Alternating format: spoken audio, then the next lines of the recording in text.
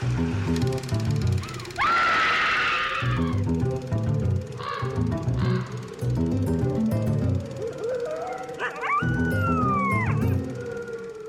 and welcome from the brand new Castle Scream Scene. This is the Scream Scene podcast, where we watch every horror movie ever made in chronological order, and then we rank them from best to worst. My name is Sarah. And I'm Ben. Thank you for listening to us today. We are coming to you not live from the Newcastle Scream Scene. Yeah, we're probably going to sound a little bit different than like last week's episode, and we're probably going to sound a little bit different from like next week's episode, because where we're doing this and how we're doing this is absolutely not how we're going to be doing this. No, we are currently sitting on the floor with a coffee table between us. Yeah, if this is like how it's going to be, no, from now on, I quit the podcast. No, who's going to tell me what to watch? We've been in the new house for a little over a week now, and there's just, a lot that's still not unpacked. We have kind of the bare minimum we need to do the show, but we haven't quite figured out what the recording arrangement is going to be. So this is the compromise that we arrived at. And I'm realizing that, like, at 32 years old, and also being someone who doesn't, do stretches or exercise regularly, that sitting cross-legged on the floor sucks, basically. How are you doing, Sarah? Good. We just got our 4th COVID shot. Yes. The booster. That's true. Super excited for further continued resiliency against COVID. Mm-hmm. Yay, healthcare. Hooray for healthcare. Yes. So yeah, I'm feeling very good. And we also have a new patron to thank. Right. Yes. David Healy has joined the Patrons of the Night, which I'm super grateful for, given that we did his suggestion of watching Faust and disagreed with him that it was a horror movie and didn't put it on the list. So when I saw that he had become a patron, I was like, oh, cool. No hard feelings. Yeah. I can't imagine there would be hard feelings. We're all pals here. Fair. And David is now a patron pal. So thank you so much, David. Thank you. So what are we watching this week, Ben? This week, Sarah, we are back in Japan with another Japanese horror film from director Nobuo Nakagawa. This time, it is Onna Kyuketsuki, or Lady Vampire. Okay. Or Woman Vampire, or Female Vampire. The typical English translation of the title is Lady Vampire, but like the actual word used is just like Woman. Yeah. Okay. Interesting. I know Nakagawa's track record with horror movies, and that they are good and they are horror. But I have to admit that a title like Lady Vampire, if this was like in the 1930s, would have me worried we'd be hitting an Alrauna situation of like, oh no, it's a woman with agency. Yeah, you would think it was a vamp. Yes. But no, this is not a vamp situation. However, the title is sort of misleading. Okay. But that might be a thing for us to discuss later. Okay. So this is the 4th film we've seen from director Nobuo Nakagawa during a period where he was making a name for himself as the top director of horror B-movies at his studio, Shin Toho. So the films of his that we have watched for the show so far, we covered Vampire Moth in episode 186B and ultimately decided it was more thriller than horror. Then we covered Ghost Story of Kasane Swamp in episode 241B, and we ranked it at 71, which means it ranks higher than any versions of Ghost Story of Kaiden so far. And then in episode 239, we watched Black Cat Mansion, which we ranked at number 54. I quite liked Black Cat Mansion. Yes. We knew that was going to happen. Significantly, however, Onna Kyuketsuki was produced after the release of Hammer's Dracula in Japan, which was a massive smash hit in that country. famously being shown uncut in Japan where it was otherwise censored at home and abroad. That's really cool. Yeah, so the Japanese version of Hammer's Dracula has the full Face violent... melty. Yeah, and, yeah. exactly.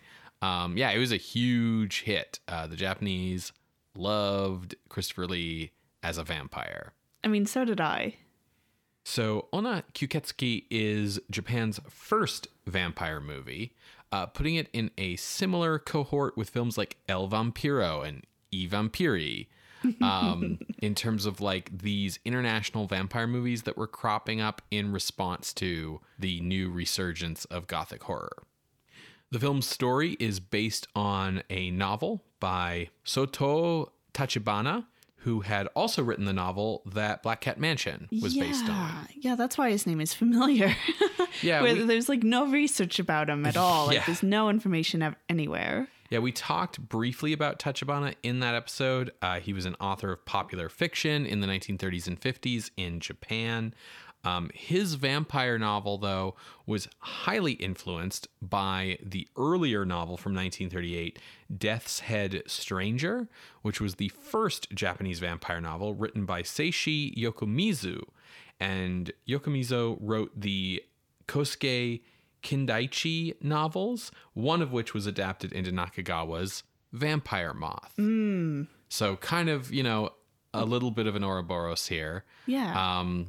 Both Yokomizu's novel, Death's Head Stranger, and Tachibana's novel that this film was based on use for the basis of their vampire a true Japanese historical figure named Amakusa Shiro. Yeah. When you first mentioned that to me and then had me research this figure, I was like, so is it kind of like a Count Dracula in Transylvania situation where he was like a real historical figure? And no, not really. I mean, sort of. You could actually make the case, actually, but not really. Amakusa Shiro is a real historical figure, but it's not like a thing where like there was like chapbooks going around being like, he's a vampire. No, not at all. So Amakusa Shiro, he was born in 1621. Yeah, I mean... and was born to a Catholic family as a son to a samurai retainer. And now someone who might not be as familiar with Japanese history might go like, Catholicism in Japan in the 1600s? And yeah, that's right. Before the 1600s, Japan openly traded with the international community, particularly the Dutch, Portuguese, and Spanish merchants. And that also meant that missionaries and Jesuits headed to Japan to spread the good word in the 1540s. And then Toyotomi Hideyoshi unified Japan through many wars in roughly around the 1580s. And as part of doing that, he wanted to consolidate power around his shogunate. He saw Christianity as a potential threat to that power because, like, that's something people can organize around that doesn't revolve around him. Mm-hmm. But ultimately, he was like, I'll let it lie. They're not doing anything. It'll be fine. After he died and then a brief scuffle about who would succeed him happened, he was ultimately succeeded by Tokugawa Ieyasu in 1600. And this is when he established the Tokugawa shogunate to lead Japan. For the next 200 years. Yes. As part of leading Japan, he was very isolationist. Mm-hmm. International trade became, at first it started to become controlled only by these avenues controlled by the shogunate. And then eventually, to fully centralize power, those channels were being cut off. During this time, Christianity was also banned.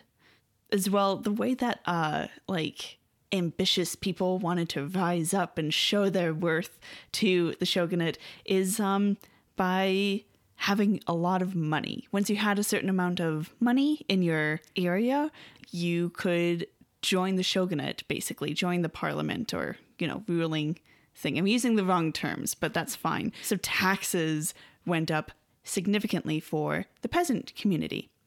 Now, you might be going like, what the fuck does this have to do with Amakusa Shiro? Well, he lived in the area known as the Shimabara Peninsula and Amakusa Islands, and the peasants of those areas began to revolt against these rising taxes. A lot of them, like a significant portion of these peasants, were also Christians, and so they just kind of had enough. Yeah, it's sort of interesting, like the idea that there were still Christians in Japan, but they'd kind of been like abandoned, right? Because like you weren't getting any new European priests or anything in, and so you just kind of were like cut off, like excommunicated, but not by the church, by your government, you know? Amakusa Shiro, at around 15 years old, became the leader of this rebellion. Yeah, man. Teen boys leading rebellions is not just a thing that happens in anime. This rebellion grew, with other neighboring regions joining in, with both peasants and ronin, and officially the rebellion began in fall of 1637 with the assassination of a tax collector. So the rebels laid siege to the nearby lords' castles. There were two different clans, particularly. But, they were holding their own. But then reinforcements came in and pushed them out by the shogunate armies. So the rebellion was pushed back and had basically their last stand at a place called Hera Castle, which by this time wasn't like in the best shape, but it was still like livable. It wasn't like ruined status yet. And they held their own for 5 months at this castle, through the winter, through the spring. In total, there were estimated numbers, but estimated to be around 27,000 rebels facing off against 125,000 soldiers. Yeah. Damn. With this 15-year-old leading them all. Mm-hmm. They had a flag, a couple of different versions, but like the one that they tended to fly was one that very heavily featured the cross. So Catholicism, Christianity really tied to this rebellion. In April 1638, there was a final push by the shogunate army because Amakusa was betrayed by someone on the inside. Ooh. And the... Got big Lelouch feels from this guy. Hera Castle was taken with rebels. For the most part, they were all executed. Rebels and sympathizers, numbering around 37,000, were beheaded. So, like, the farmers in this area, like, some areas just didn't have any more population. Yeah, absolutely. Which is wild to think about. Yeah, that's a large pile of skulls. Yeah, and they kind of threw all those dead bodies into Hera Castle, burned and razed the castle to the ground. So It was then a ruin. Wow. It was a little much, but they wanted to like quell this rebellion, both in terms of like peasant revolt, but also no more Christianity in Japan. Yeah. It was the last battle before the period of what I'll say is, in quotation marks, peace. Yeah. Because there weren't any... It's not peace in the sense of like, oh, peace and love and everyone's happy. No, it's a Pax Romana sort of situation where it's like, listen, there is one authority here and no one is fighting it. So it's peaceful. Peace. Yeah, exactly. And that period of peace lasted over the next 200 years.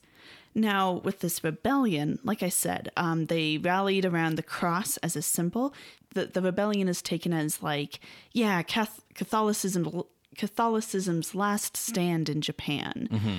Part of why that rebellion is seen that way as well is because post-rebellion, the shogunate was like, okay, we're done with Christianity, and severely cracked down on people practicing Christianity. There were Protestant missionaries in Japan too, and so whether it was Catholicism or Protestantism, it was like no-go regardless. Portuguese traders who had brought in Catholicism specifically were like pushed out, and the national seclusion or isolationist policies really came down hard after this rebellion. Now, in popular culture, Amakusa is typically kind of constructed as like a tragic villain in a similar way that I think a lot of people like to think about vampires. Like I'm thinking of like Gary Oldman's depiction of Dracula in Francis Ford Coppola's Bram Dracula. Stoker's Dracula. Yeah. There's a common refrain of, I'll say, apocrypha around Amakusa basically rejecting God at the end of his life, right? When he's about to be beheaded. That's got a strong Dracula vibe to it. Exactly. And because of that rejection of God, he comes back as a demon and specifically targets the Tokugawa shogunate. Yeah, it's really interesting, being Westerners from North America, used to having the world like portrayed to us through this very like, European centric lens, to be like, oh yeah, the 15-year-old teen Christian who led like an underdog rebellion of farmers and peasants against like the isolationist, like cultural imperialist empire, and like held out in like a castle for 5 months against superior forces. Yeah, that dude's a villain. He's a bad guy. Yeah. Because like everything cultural in the West is screaming at you like that dude's the hero of a TV show. Like that dude, like that's Luke Skywalker. Like, what are you talking about? That's the villain. But it's like, yeah, man, he's a Christian. He's a fucking like, and what's interesting about it too is the way that ties into, for one thing, if we're talking about the introduction of vampires to Japan through like Hammer, right? Like we're not talking about like homegrown variations of like undead bloodsuckers like the hopping vampires in China or whatever. We're talking about like, hey, we're all watching Peter Cushing stick 2 candles together to make a cross in order to make Christopher Lee go, ah, right? Like, exactly. We're talking about that specific kind of vampire coming to Japan, becoming really popular, and trying to like create your own homegrown versions of that.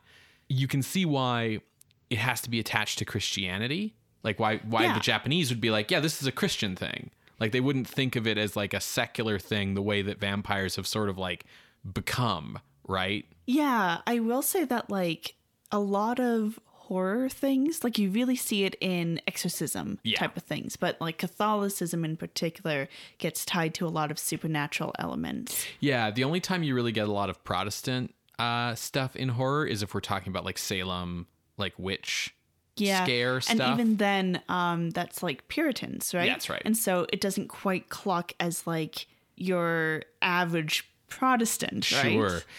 So, but what I'm getting at with this like association between vampires and Christianity, like it's one that you can understand the Japanese having, because it's like that's the context within which this monster makes sense. Whereas, I feel like nowadays there's a lot of vampire stuff that like isn't tied to Christian anything. That's because Hollywood got a little spooked about being explicitly religious. Sure. But also I think just as vampires got more popular, you had like less religious people making vampire content, right? Fair enough, yeah. Like when does like God... Lost Boys. Yeah, when does God ever come up in like Buffy the Vampire Slayer, right? So, the other thing though that's interesting is that like if we cast our minds back to like what the vampire represented to Bram Stoker and like Dracula, which was like the thing that really popularized vampires, right? Like not invasion, right? Like not thinking about what vampires represented to like the folk people of Eastern Europe who came up with the myth, but like to Bram Stoker and what Dracula meant. It's about like foreign cultures invading your land. And like that's basically the Amakusa Shiro story, where it's like he's a bad guy because he was bringing in or defending, he didn't really bring them in, but like defending these Western ideals that were like corrupting the pure Japanese culture, right? So it like ties in with like what vampires kind of are. Yeah. I think that's why he's also seen as like that tragic villain, right? Like villain because, yes, he's defending these things, but tragic because he's a 15-year-old kid who has such conviction. Right. Yeah. Amakusa Shiro like did not have any problems getting in the Ava. You know what I mean?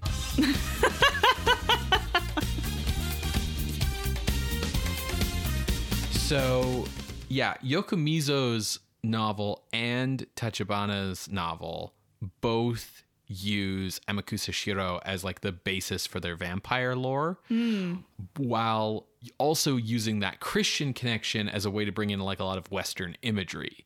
That makes sense. Now, Tachibana himself actually passed away in 1959. So I think the novel this is based on is like one of his last novels, and I think he was dead before this movie came out. So the film's screenwriters who adapted the novel, didn't have him around to answer questions. They also had only written like a handful of movies for Shin Toho each before working on the adaptation. So these are like young, inexperienced writers who are doing this adaptation. Although one of them would go on to pen a version of Yotsuya Kaiden in 1969. So, he's got one of these writers has some horror in his future. Okay. As for the cast of this film, we have a lot of people who will go on to do things as opposed to were already known at this time. Yeah, that tracks. So we have 28-year-old actor Shigeru Amachi, who plays our villainous vampire.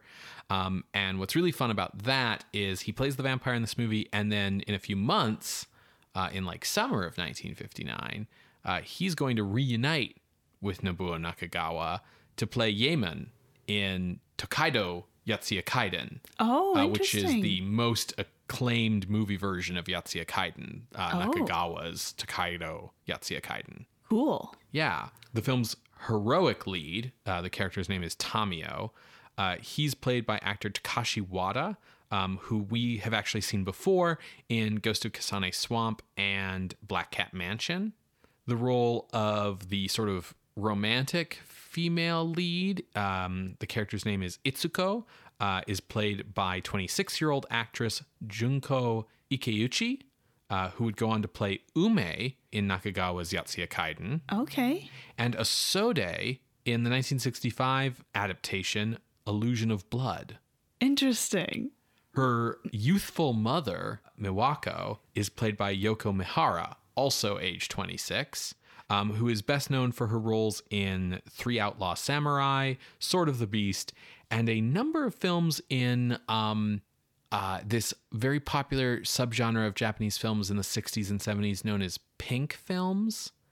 Okay. Okay, you don't know what pink films are. No, I would guess that it would have something to do with the 60s and 70s kind of leaning into weird imagery. I don't know. I'm doing the bat thingy. Yeah, you're doing the Batusi here at me. No, so pink films are softcore erotica movies. Oh no, different kind of pink. I see. That kind of pink. So these were movies that had strong erotic elements, very similar to the boom in softcore films in America in the 60s and 70s as well. You understand the difference between softcore and hardcore, right? Can I say I know it when I see it? To make the joke of, yeah. How about you explain for our audience, though? So a softcore film doesn't have on-screen sex acts. Okay. In the sense of if there's sex in a softcore film, it's simulated sex the same way that it is in a mainstream movie. Oh, so no actual penetration. Yeah, or other explicit sex acts, right? Okay. Softcore films are the kind of thing that you would see on Showcase or Bravo really late at night. That's softcore. Did Americans have those channels? They have an American would probably know Cinemax or Skinemax as it was sometimes known. That kind of stuff. Okay. That's softcore stuff. So these were movies that had way, way more erotic content than any kind of mainstream film up to that time, but weren't quite pornography yet. These movies still have plot lines and things and characters, but this is women in prison movies and things like that. So the delivery guy still gets paid. So yeah, that's a bad joke. So that's what pink films are. Okay. So there's sort of this buffer genre, I guess, between mainstream films and pornography. Sure. Yeah. And they were very popular until about the rise of home video, which then popularized more hardcore content. In terms of the film's crew, cinematographer Yoshimi Hirano had previously worked with Nakagawa on Ghost of Kasane Swamp, but otherwise Nakagawa is mostly working with just the crew that Shin Toho assigned to him today. Okay. Yeah. So, Onna Kyuketsuki was released by Shintoho on March 7th, 1959. It has been released a number of times on DVD in Japan, but I am not aware of an official North American release. It is frequently praised for its visuals and sense of fun, but criticized for the story being full of holes, not making much sense, and raising multiple mysteries it never bothers to resolve. Okay, so it's 1959's Lost. Yeah, if Lost had, like, dope vampires in it. Maybe it did? Well, how are we watching this then? So we've got a subtitled version on YouTube that's going to be on our YouTube playlist. Awesome. Folks, if you would like to watch along, you can find that playlist on our website, screamscenepodcast.com. You are going to hear a brief musical interlude, and when we come back, we will discuss Onna Kyuketsuki, also known as Lady Vampire, from 1959, directed by Nobuo Nakagawa. See you on the other side, everybody.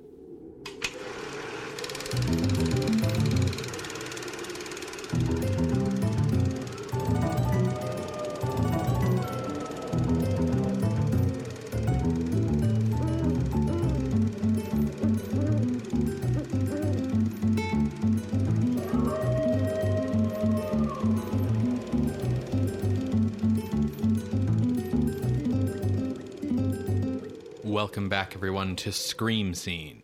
We just finished watching Onna Kyuketsuki from 1959, directed by Nobuo Nakagawa. So, Sarah, the title of this film is Lady Vampire. Yes.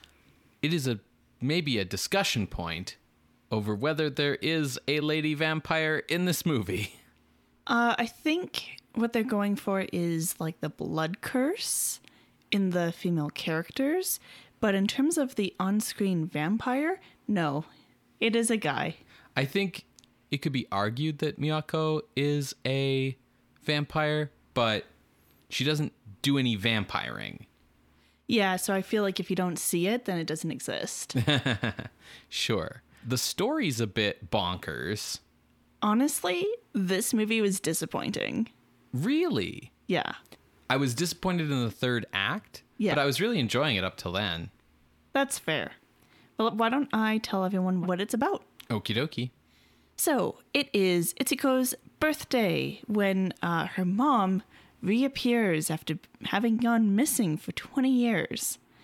Now, her mom, whose name is Mawako, she doesn't remember anything. She's basically catatonic when she arrives, and it's all very mysterious. Further, she hasn't aged a day.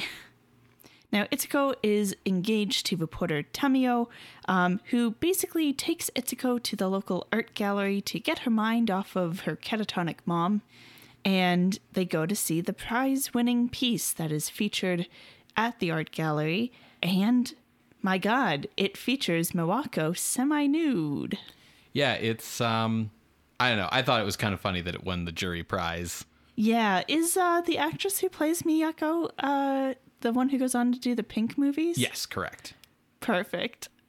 Lovely. That's what I wanted to hear.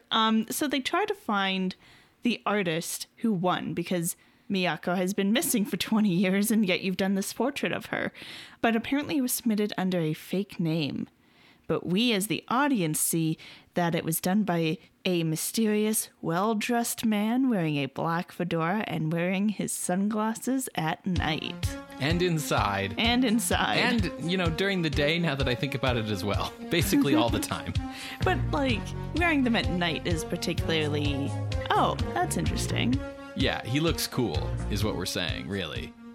Now we as the audience follow this guy, and we see he has a henchman who is a dwarf named Tiny. And Tiny is ordered to go steal the portrait and have it delivered to Miyako. But also, in his hotel room, this mysterious man goes a little crazy because he gets exposed to moonlight. And then we see him transform into a vampire, which, for the purposes of this movie, means baller eye makeup, just the best contouring going on, and then these dinky teeth. Yeah, I mean, so he's got, like, 2000s emo hair. The real good eye makeup, Vulcan eyebrows, and then the teeth are like Blunt. they're like dollar store, like put in your mouth vampire teeth if they were like oversized. Like if you got like Andre the Giant's novelty vampire teeth. So they look like Tic Tacs, basically. Yeah. They don't look good, but in his craze, he kills the hotel maid and then like leaves her body out in the hallway to make it look like a murder, and he just happens to be a witness. Now, back at Miyako's, seeing the painting, her memories come flooding back, and we see a flashback where she is out vacationing with her husband at Shimabara because her family line is of the Amakusa line. And so they were like, well, let's go to like where your ancestors came from. They're vacationing, having a good time. And then suddenly she enters a trance and she is lured away by the dapper man. And he ends up kidnapping her and taking her to this mysterious cave where we see other hench people like a creepy old woman and large bald wrestler. Mm-hmm. And in this flashback, we see the dapper man explain that his name is Takanaka, who was a retainer to Princess Katsu, daughter of Amakusa Shiro. Which, Improbable daughter. Yeah, dude was like 15 or 16 when Amakusa was like doing the things. And in this flashback, when Takanaka explains that he was like her retainer, she's a teen. Yeah. So it doesn't make sense. No. So this fictional daughter, basically, he is the retainer to her.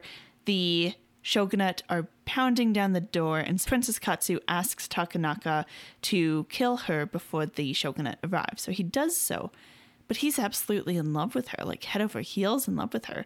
So he loves her more than Deus, the god of the Christians.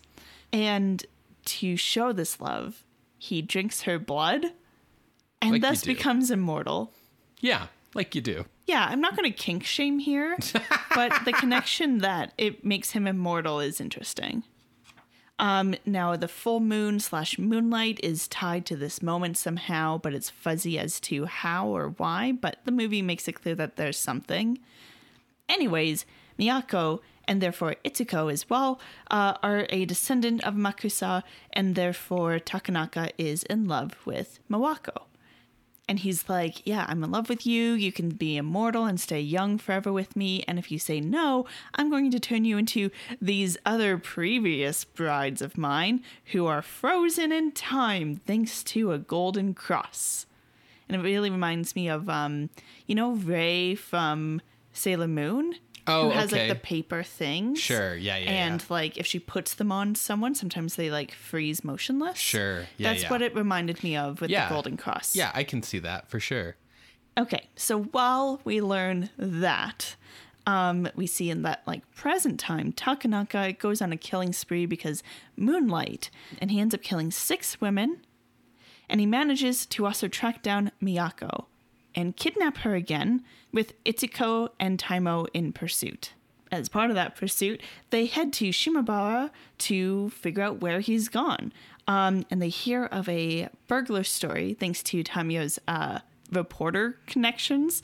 And this robber, the story is he like robbed a bank or whatever and escaped into the mountains and then came across this, they say, castle with a bunch of ghosts and monsters or some shit.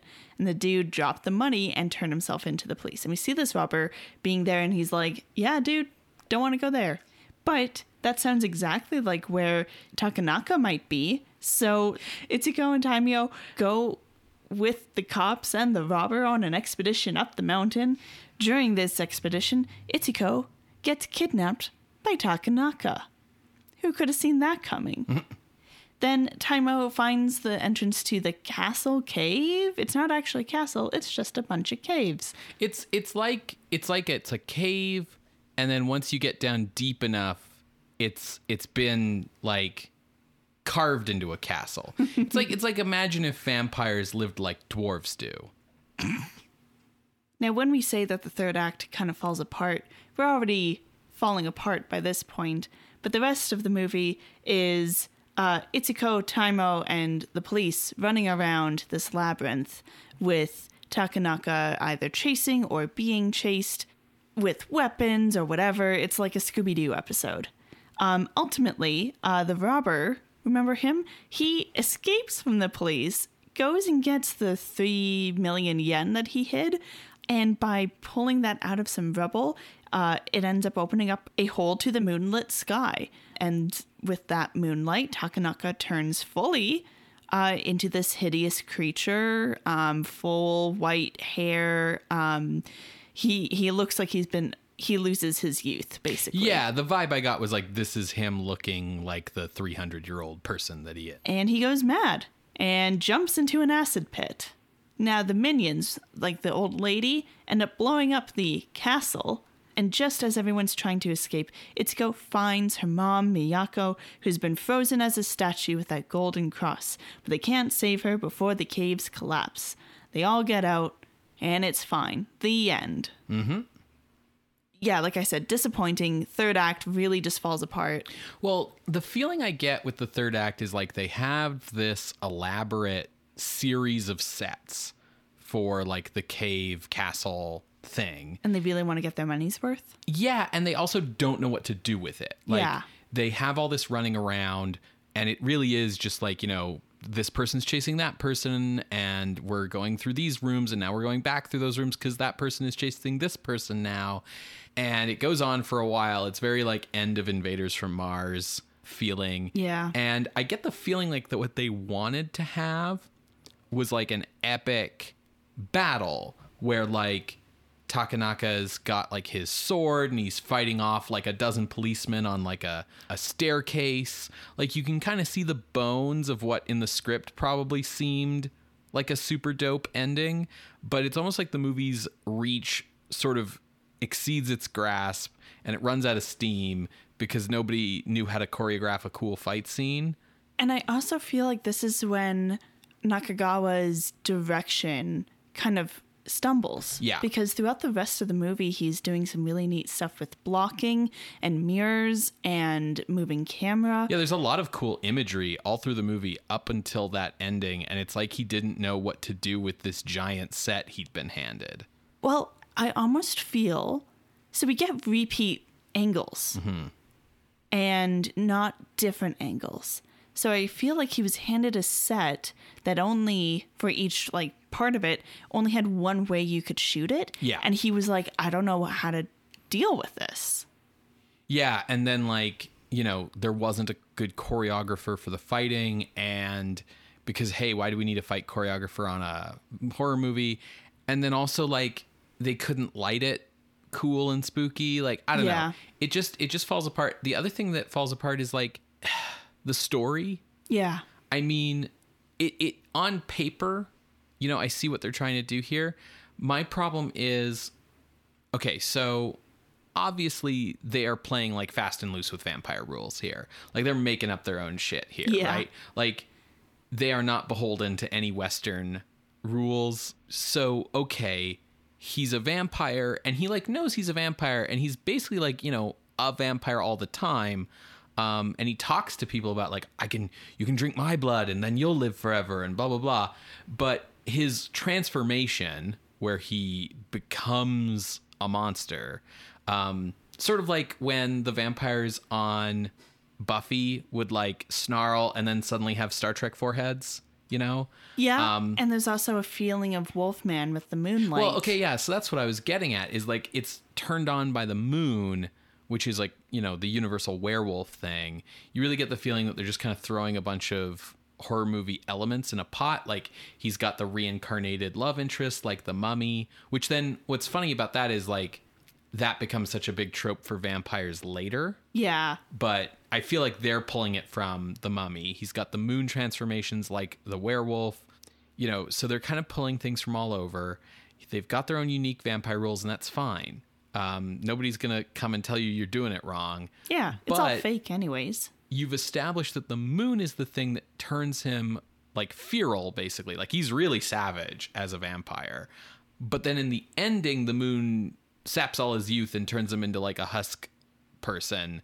for no real reason. Yeah. And then at that point, like, he's still running around for a while taunting the police, and he goes to like Miyako and he's like, you know, my love, this is immortality's last stand. And then he goes to like fight the police again, and then he just kind of like gives up and is like, I'll just walk into this acid pit. Yeah. The end. And it's like the heroes didn't do anything to stop him. He's just kind of like, someone handed him a card that said, hey man, the movie's over, and he was like, oh, okay, and like conveniently killed himself. The movie just really falls apart at the end. Yeah, I would even also add that, like, I can see what the contemporary reviews were saying in terms of plot holes. Like, nothing's explained. There is just a little bit too much going on even before we get to these caves. So I think the script is the big weak point. Yeah, I wonder how much of that is, like, being based on a novel by a novelist who, like, just died, and the screenwriters are like, these nobodies you plugged out of the mailroom to put something together. Yeah, it really brings it down. I will say that, like, you know, the editing in the last bit really does not help with the pacing at all. But that's why I also think that they didn't have much to choose from, because the camera kind of got stuck in one spot. I think you're right. The ending honestly has this feeling of like, they got to set on the day and no one had figured out the end of the movie yet. And it was like, let's just shoot some shit for a few days, you know, run around, do some fight scenes, kind of, you know, make stuff up on the fly, and we'll edit it together into something. Yeah, we'll fix it in post. Yeah, like it really feels like making it up as they go by that point. Whereas like before that, you're right. There's a lot of stuff going on and a lot of elements, but it feels like this is on purpose. Yeah. I will also say that of the plot holes that I saw critics complain about, some of them have answers. Yeah, you just have to pay attention. Yeah, so like one of the ones that I saw people bring up over and over again is like, how is it that Miyako's immortal? Like, why doesn't she age? It's this big mystery that's not explained. And it's totally explained. In the flashback, when he kidnaps her for the 20 years, he's like, if you love me, you can drink my blood, and then you'll be immortal, which is how vampires work. Like, that's how a vampire turning someone into a vampire works, which is why I think she might be the lady vampire of the title, because she drank his blood and now she's immortal. It's just that she doesn't go out and do any vampire stuff, and he's the one going out and doing all the vampire stuff. Yeah, I think you could also just kind of hand wave it away with like, it's a magic cave, who cares? Sure. But like, I think that's what's going on here. And I think they just, again, the script is sloppy, so they don't really like explicitly connect those dots for you. But if you're paying attention, it makes sense. Yeah. Another plot hole that was brought up is like, why does he enter the painting into the contest when it like sets off this whole thing? And well, he was trying to find her. Yes, exactly. It's a ploy to draw her out because she escaped and he's needing to find her again. Yeah. It's just like, that's not explicitly stated. You just need to pay attention. Yeah. While the cave sets seemed to hamper what Nakagawa was able to do, I will say they were pretty neat. Yeah. Very German expressionist. The rest of the sets were kind of neat as well. Like, it was like a Western style spooky mansion that they lived in, which was like an interesting addition to this. So I think like people making this movie, besides the script writers, they knew what they were doing. Yeah, I think like, you know, the thing that kept me going through most of the movies, like there's a lot of cool imagery, a lot of great lighting, a lot of like unique vampire imagery. You know, the vampire looks very cool. And there's a lot of like very bonkers kind of violence. This is a vampire who grabs women in a very, I will say like the violence towards women is very like, what am I trying to say? It's not the Bela Lugosi, like I'm going to hypnotize you with my eyes into being kind of just docile and then I will slowly overcome you. It's very like, I think you hit the nail on the head with feral. Yeah, it's very savage. It has undertones of like sexual assault to me because he's like grabbing these women and like tossing them onto the bed and like attacking them and stuff. And these women are screaming and running around. The thing that is, I think, noteworthy is he does like one bite per victim. He does like one bite and it's as if like he just all the blood he needs up in that one bite. And then These he just women like, are just Capri Suns to him. right, and then he just tosses them aside and he's on to the next one like right away. Yeah, it's a little ridiculous, but it's yes. fun. Ultimately, this movie doesn't have the xenophobia that we speculated about, given the context of Amakusa Shiro and what he kind of represents, and what Dracula kind of represented by Bram Stoker. They make it clear that he's going against the Christian God. Like his old hag minion is like, you shouldn't keep doing this, otherwise like the Christian God's gonna smite you down, kind of stuff. She says the Christian God will bring this castle down. Yes. And then she's the one who blows it up, which is true. hilarious. Yeah. But, that Christian, I'm glad we looked into that background for this movie, though, because it's like, oh, okay, I understand this a lot better with that historical background about that Christian rebellion, because the movie kind of just assumes you know what's up. Like at one point, when they're explaining that Miyako's family is descended from the Amakusa, like somebody's like, yeah, she's descended from the Amakusa. And Taimyo is like, oh yeah, like the guys who did the Christian rebellion against the shogun in like the 17th century. Yep. Totally know what that is. Yeah. Like it's taught in like primary school or something. So I'm really glad we did that research beforehand. Context. It's what we do. Right. Yeah, exactly. I don't know enough about Japanese censorship laws over time to speak definitively about this, but judging from other Japanese movies I've seen from around this period, I feel like this movie has like a boundary pushing level of nudity and gore. Yeah, I would agree. Yeah, like there's a lot of blood when he's killing these women. When he is attacking them, he's like slashing their clothes open. And then, there's just the fact that like a major prop in the movie is Miyako's, glamour portrait, where she, like boudoir portrait, basically, that was done of her. And then we see her sitting for the portrait as well. In the flashback, yeah. Yeah, so she's literally being naked. It's not just like, oh, well, it was just a painting. Right. We've kind of got, harkening back to Black Cat Mansion, that kind of like flashback within the flashback structure here going on. And, harkening back to what I was saying about like the reincarnated lover thing, there's a lot of stuff in this movie that feels like, oh yeah, this is kind of going to become more standard vampire stuff in the future. Like how the vampires like got a bit of a semi-sympathetic portrayal here. It's a little bit confused because even when he's in control of himself, he's like, "Mwahaha, you will join me and become a vampire."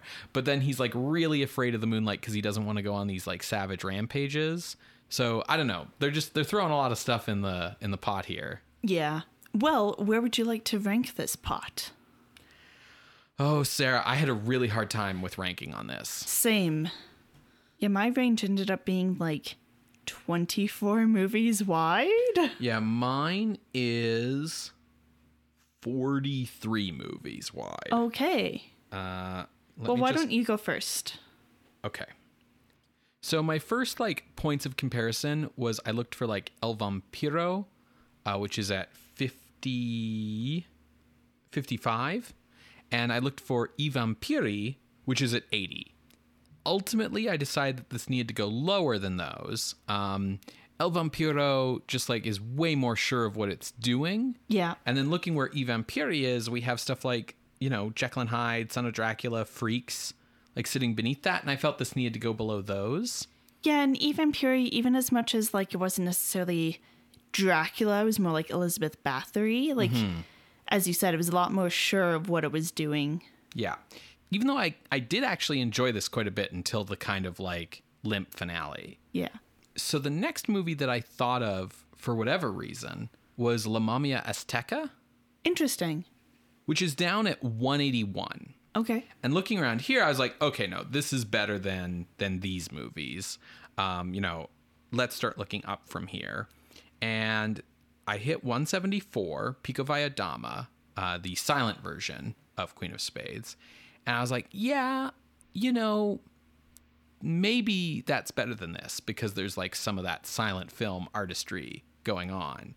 So I made Pico Via Dama my floor because above that we have stuff like Spanish Dracula, which actually felt really similar for some reason to me. I guess from the more manic portrayal of the vampire.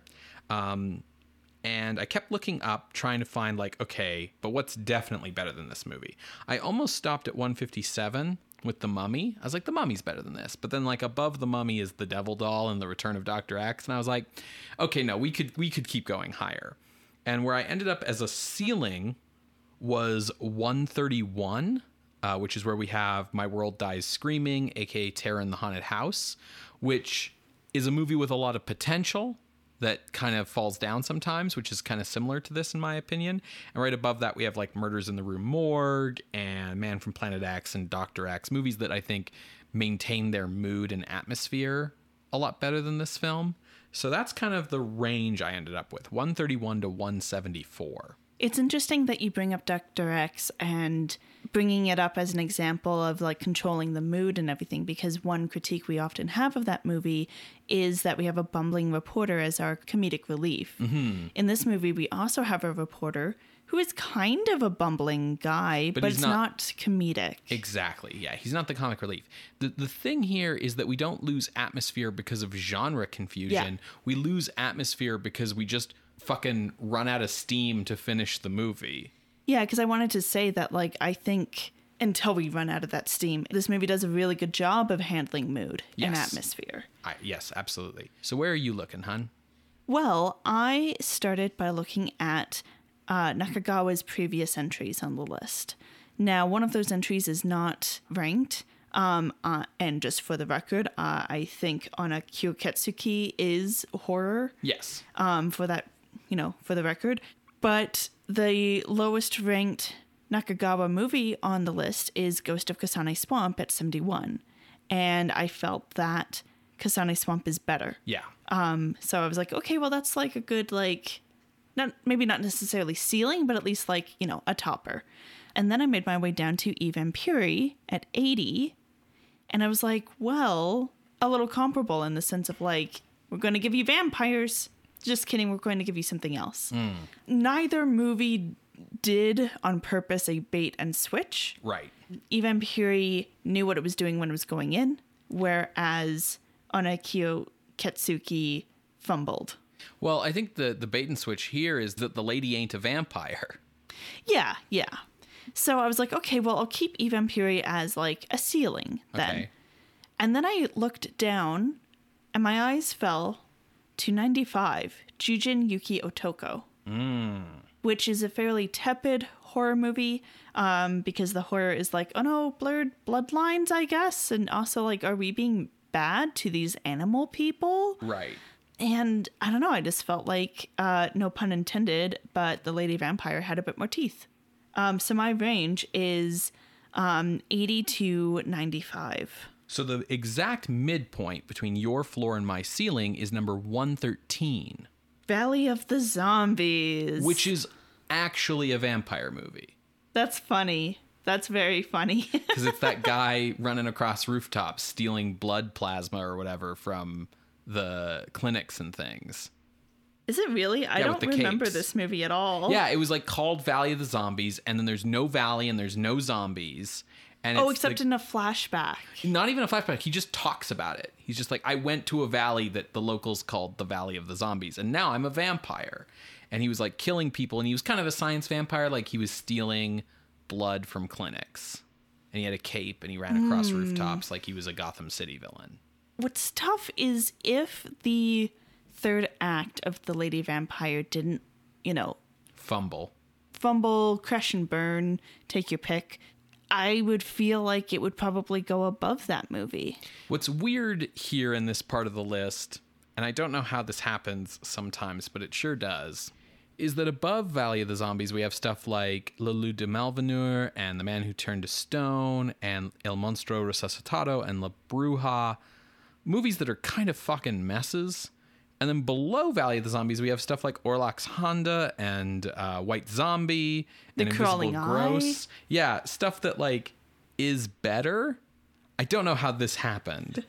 Well, I will say that El Monstro Resuscitado is really good in being a universal callback. Right. It Like, it's like we're doing Universal and turning it on its head a little bit, but also having a shit ton of fun. And that level of fun and like fun in the genre was missing here a bit.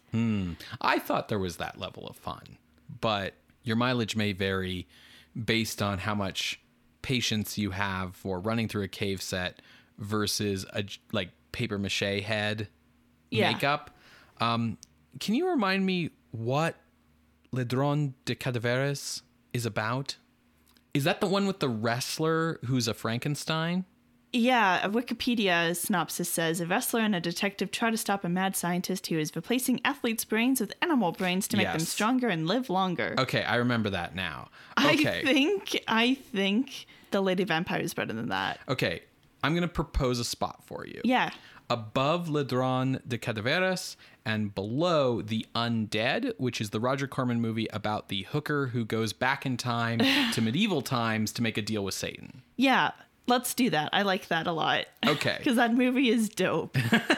So entering the list at the new number 108 is Onna Kyuketsuki from 1959, directed by Nobuo Nakagawa. If you would like to see this list, you can go to our website, screamscenepodcast.com. There you can find links to the many other episodes we have mentioned today, as well as our appeals box. If you would like to contest this or any other ranking, you can drop us a line through our Ask Box on Tumblr. You can reach us over email at screamscenepodcast@gmail.com or over Twitter @_screamscene. Scream Scene updates every Wednesday on Apple Podcasts, Google Podcasts, SoundCloud, and Spotify. You can subscribe to the show using our RSS feed. You can help the show out by leaving a rating or a review. You can spread word of the show through social media or in person to help us grow our audience. And if you have the means, we would like to invite you to help support the show financially over at patreon.com/screamscenepodcast, where you can become a patron of the night for as little as $1 a month, just like David Healy. Thanks, David. Thanks, David. Your patronage helps pay for our hosting costs and also helps with like us taking the time to produce these episodes each and every week. Additionally, our patrons help to support the fact that we do a monthly horror adjacent bonus episode, which the newest one is on Beetlejuice, the Tim Burton film.